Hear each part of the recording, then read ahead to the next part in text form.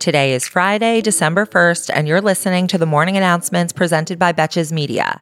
I'm your host, Sammy Sage, and the Morning Announcements is your daily 5-minute breakdown of the headlines that isn't afraid to take a side and roast the most consequential reality show there is, our government.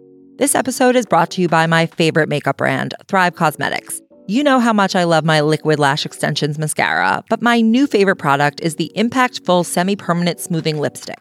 It's light, pigmented, doesn't stain, and comes in packaging that feels good in your hand. This is important, ladies know. So if you don't know what to get your friends, family, coworker, or a total stranger who you ended up in a white elephant exchange with, you cannot go wrong with the gift of Thrive Causemetics. Their products are high quality and money well spent. This holiday season, give the gift of Thrive Causemetics at thrivecausemetics.com/morning to get an exclusive 20% off your first order.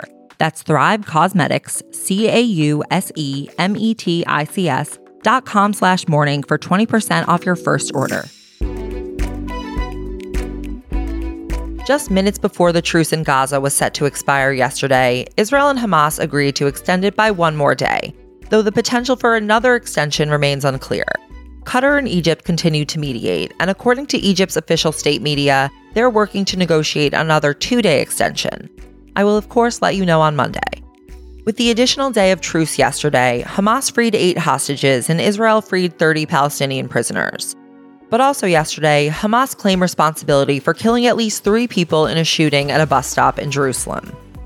Meanwhile, U.S. Secretary of State Antony Blinken told Israel that when it resumes its military campaign, as they have said they're committed to, that they must take much greater care to avoid large-scale civilian casualties and prevent significant further displacement of Palestinians in southern Gaza, where nearly the entire population has now migrated. Following a day of meetings with Secretary Blinken yesterday, the Israeli government said that they agreed to put in a, quote, clear plan to protect civilians prior to resuming hostilities. Back on the home front, yesterday the Biden administration proposed new restrictions that would require the removal of nearly all the lead pipes in the United States in an effort to protect the country from lead exposure in our drinking water. The EPA's proposal would affect 9 million pipes across the country and will place the strictest limits on lead concentration in drinking water since the first federal standards were set 30 years ago. The project is estimated to cost between $20 and $30 billion over the next 10 years, with $15 billion of that funding coming from the 2021 Bipartisan Infrastructure Act. Aw, remember when? But really, leadless water, priceless. Yesterday, a New York appeals court reinstated the gag order that had previously prevented Donald Trump from talking shit about the court personnel in his civil fraud trial in New York.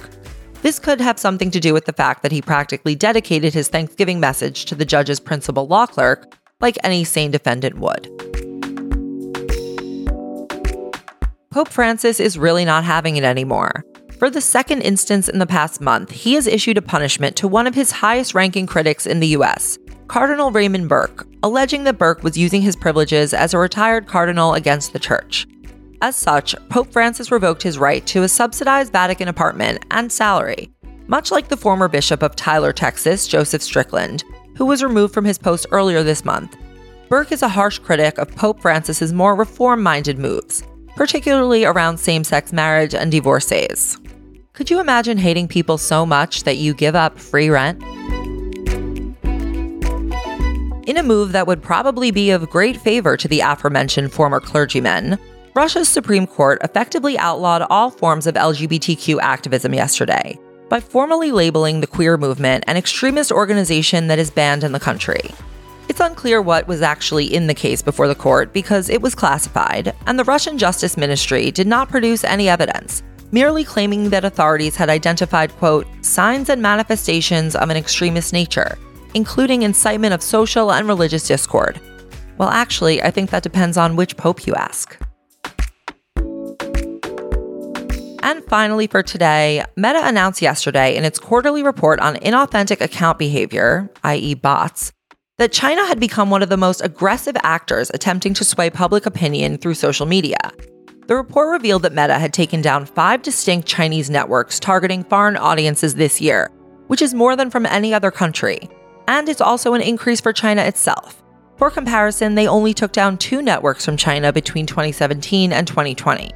These networks each include thousands of fake accounts and primarily targeted Americans with posts about U.S. politics or U.S.-China relations. And they found that many of the accounts also had counterparts on the website formerly known as Twitter. I knew there was no way so many people cared about Nancy Pelosi going to Taiwan. Thank you for listening to the morning announcements presented by Betches Media, and thanks again to our partner, Thrive Causemetics. This holiday season, give the gift of Thrive Causemetics at thrivecausemetics.com/morning to get an exclusive 20% off your first order. That's Thrive Causemetics, CAUSEMETICS.com/morning for 20% off your first order. I promise you will not regret trying it. Until next week, I'm Sammy Sage, and now you know what the fuck is going on.